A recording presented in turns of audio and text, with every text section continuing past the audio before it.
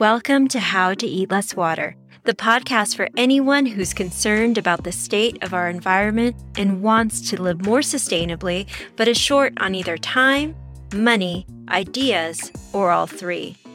I'm your host, Florencia Ramirez, author of the award-winning book Eat Less Water and a kitchen activist.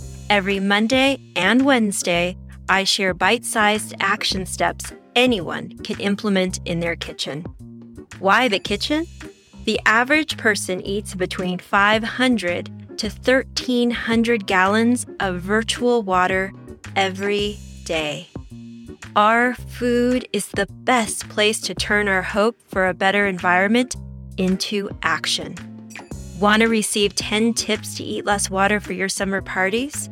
Go to eatlesswater.com to download the free list. Now, let's dig in and grow well-being together. Welcome to the How to Eat Less Water podcast. I'm your host, Florencia Ramirez. This is episode 20. Wow, those first 20 episodes went pretty quick, at least on my end.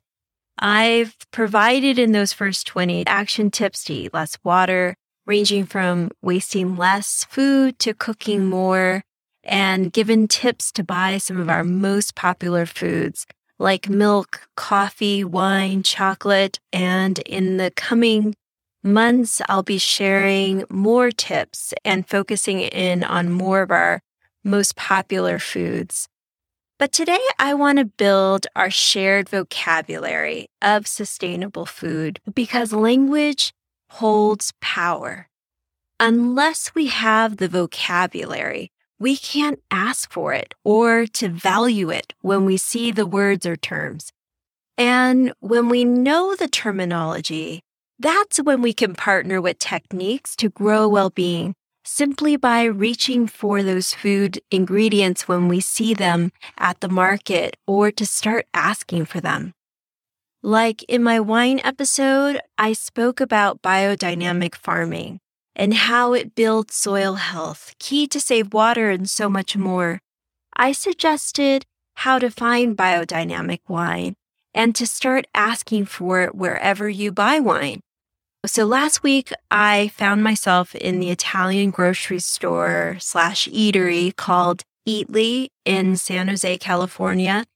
They had an entire wine section dedicated to biodynamic wine from Italy. The signage was clear, and I was so excited to see it because that's unfortunately not the norm, but that's going to change because the more we ask for it, the more we'll begin to see sections for biodynamic wine or for organic wine. But unless you and I have the vocabulary, we likely won't reach for a bottle from that section because it doesn't mean anything to us, right?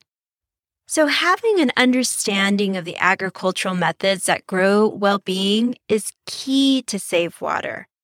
What makes this so exciting for me, and I hope you can feel the passion when I talk about eating less water, is 70% of water globally is used to grow food. And eating is something that we do every day. So if we change how and what we eat, collectively, it will make waves of change. How can we do that? How can we empower ourselves with vocabulary so we can start reaching for and asking for and partnering with those agricultural methods that are absolutely part of the solution to build well-being on this planet? In last week's episode called Why Reach for Organic Milk Every Time, I was about to introduce an agricultural method or term called holistic management. But I decided it needs its own episode. It's too important. I heard about holistic management, also called planned or mob grazing, while on a farm in New York State, situated along a river that leads to Chesapeake Bay. When I went to this farm, I had never heard of the term holistic managed and never really thought about grazing and how important the art of grazing is to sustainable agriculture, to organic agriculture. In fact, in order to be a USDA organic certified dairy, it requires that cows graze a minimum of 4 months in the grazing season. And the grazing season is different depending on where you are. In New York, the grazing season lasts about 6 months because it starts to snow in the late fall. And the grazing season in Northern California is all year long. Holistic managed is very different than just putting animals out on grass. When I, as an eater, began to ask the question, can I make a difference with my food choices? And if so, what would those food choices look like? Which is then why I started to visit farms like Cobblestone Farms, like this holistic managed farm in New York, to get those answers directly from farmers who were utilizing the best practices out there to save water and to grow well-being for this planet. At that juncture, I didn't understand the difference between just putting animals out on grass and holistic management. But what I've come to understand, and really, I understood it before I went to this farm, I just didn't know what I was looking at. When I had backyard chickens, how many of you guys have had backyard chickens or know somebody who has backyard chickens?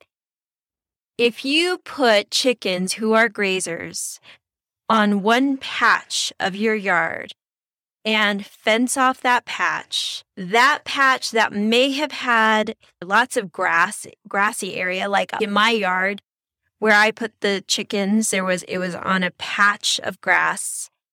But because I didn't move those chickens around in my yard, those chickens ate and ate and ate. They grazed and grazed and grazed until the grass was gone and all was left was dirt. Because I wasn't moving those animals off of that patch, then the grazer, the chicken, no longer had a symbiotic or beneficial relationship with my backyard. Instead, it was causing desertification in that corner, which is a fancy way of saying turning areas into deserts. So that was a dirt patch after the chickens were done with it. But back then, I didn't understand the art of grazing. I didn't understand until I went to this farm, this dairy farm in New York.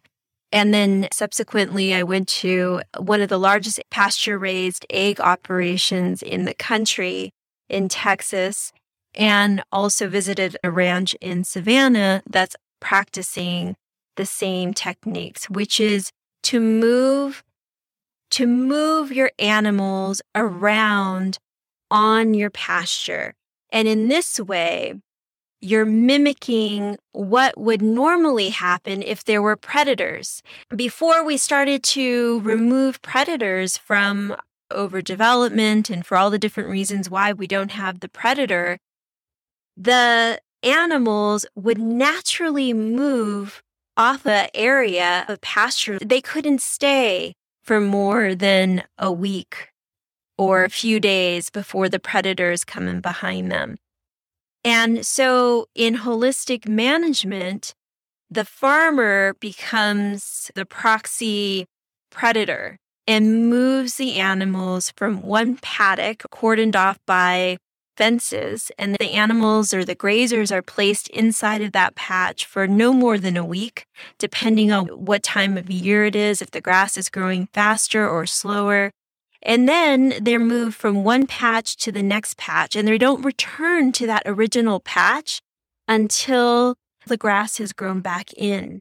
And in that way, the animal has this relationship with the soil. It's part of the regeneration of the soil. It's part of building the soil health by feeding the soil with the animal's manure, but not able to stay on that patch of land too long where it's overgrazing and it's turning it like my chickens did, a patch of my backyard, into dirt that didn't have any soil health. And so then when it rained, that area just became a muddy mess because the soil no longer had the capacity to hold those drops of water, to draw them downward. When soil is exposed to the sun, it turns into dirt. And that dirt over time begins to harden because there's no root systems there. And as it hardens, it basically turns into a concrete, a pavement. And then when it rains, instead of water going downward, which it would do if the soil was healthy, it slides off and it runs off and it takes with it whatever is in that dirt or whatever is in that soil, right? It runs off into streams, into our waterways, and eventually into the ocean. And that is what was happening at this farm before they became organic. Before they used holistic management, the grass would dry out in the summer and they had to supplement the cow's diet with soybeans. So now that they are intentional with their grazing, now that the animals are moved from paddock to paddock about once a week, mimicking nature as though there was a predator coming behind, moving the animals off land faster, then the pasture is able to sustain the cows the entire season. When they're moved off the pasture quicker, they leave more of the vegetative cover on the ground, and that vegetative cover shades the ground and allows that seed to germinate and fill in the bare spots. Remember again, the backyard chickens, where all the vegetative cover has been eaten down, and then the sun beats down on that patch and it just grows it bigger and bigger until the entire space has very little vegetative cover. So the roots from the grass feed the microbes in the soil and build that organic matter that retains more water. More water held in the ground is good for the pasture, and it's good for the adjoining river. Holistic management was started by a South American biologist named Alan Savory. And in the African grassland, he observed how large herds of herbivores moved across the plain and they grazed one area. And that uneaten pasture mixed with their excrement was ground into the soil by their hooves. And then the predators kept the herds moving before the area was overgrazed. And this process increased the vitality of the soil. And the herds would return to the same pasture the following season to find it all grown back. Alan Savory, who is still doing this work and lives part-time in Africa and part-time in Albuquerque, founded the Savory Institute. And the Institute found the organic matter increases by 2 to 3% on holistic managed land after 3 to 5 years.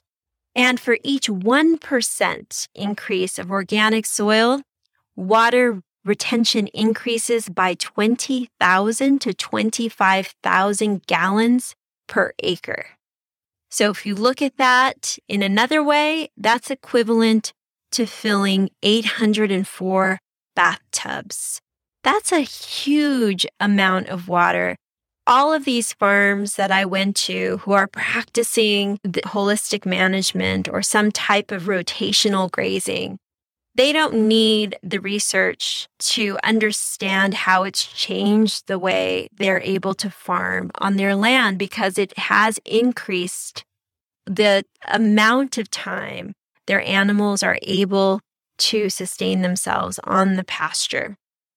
And that's a huge difference because soy and corn and these other grains that need to be carted onto farms to supplement pasture require that much more water. And what is the source of the water of the soybeans and the corn? Was it irrigated using blue water? And I talk about the designations of water color dependent on where the water is coming from on a past episode.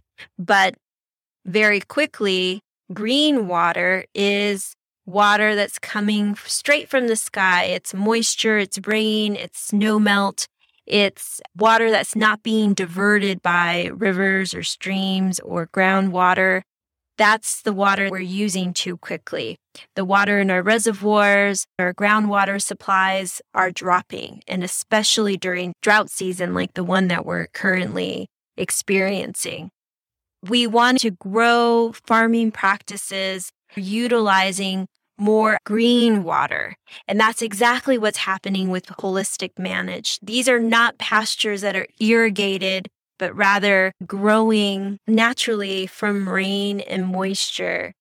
The farmer doesn't need to supplement. Now that you have the understanding, the vocabulary of what is holistic managed or intentional grazing, rotational grazing, now what? How do you find these farms? How do you find the products that originate from these farms? Well, it comes down to knowing what to look for. So if you're in a grocery store, I've noticed that the language is starting to pop up a little bit more. For example, inside the carton of eggs, I've noticed some of them using the terminology rotationally grazed chickens. So I'm looking for that terminology. For milk, I reach for Organic Valley, although it is not a requirement for all of their small scale farmers to be holistic managed.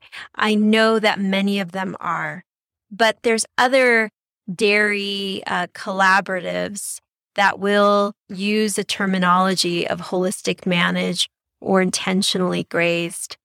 And it's going to their websites, like spending a few minutes to look at their website to see what they're saying about who they are and what they do and what their practices are. Because believe me, if they are utilizing these practices, they will say so. If not on their label, they will say so on their websites. And the thing is, once you spend the time to find the brands that you want to align yourself with, you only have to do it once. You don't have to do it over and over again. Once you find your egg brand, you found your egg brand. Once you find your milk brand, you found your milk brand. You don't have to do the work over and over again.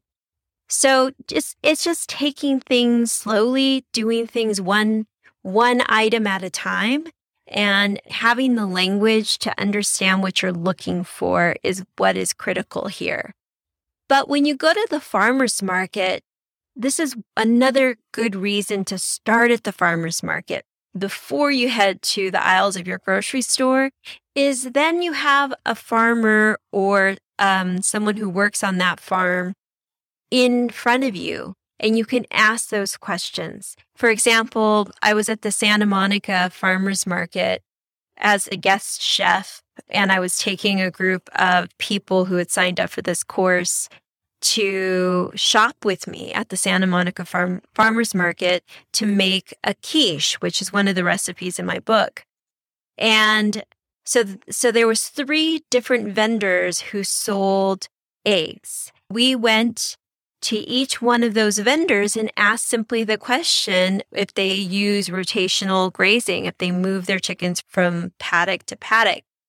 And 2 of the 3 did not do any holistic manage, any type of rotationally grazed, although they were organic. They were feeding their chickens an organic feed, and the chickens were also living outside. So it was better, but I was looking for the best vendor that was utilizing what I understood to be the best agricultural methods to save water, because it was building soil health. The 3rd vendor we went to, they were moving their chickens around. They were growing fruit trees and moving their chickens to different fruit trees so that the animals were feeding their orchards. I bought the eggs that were then used to make the quiche. We also bought some fruit from them as well. As I end this episode, I want to remind you to download my free guide on summer party planning.